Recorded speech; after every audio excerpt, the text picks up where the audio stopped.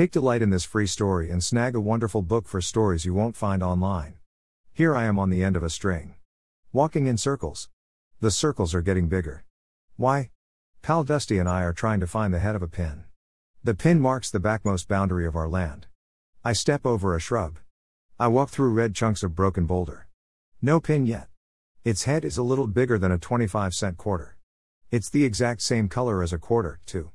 We have secured latitude and longitude now, as well as a satellite GPS tool. But the coordinates are missing 2 decimal places. And for this estimate, we are 200 feet away from our target. At least, this is merely another estimate.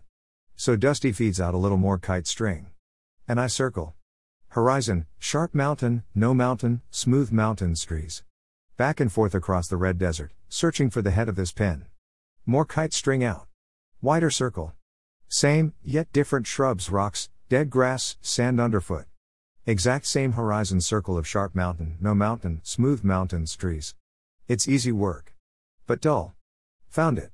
Under thick shrubs and branches so dry they look like beech wood, though of course, it is not. I see that silver metal head of a pin. We build a brick red cairn. Big rock base, medium rock middle, little rock top. Love cairns. Dumb thing to love, but there you go. That was the last pin we needed. Now we know exactly where we live. To be continued.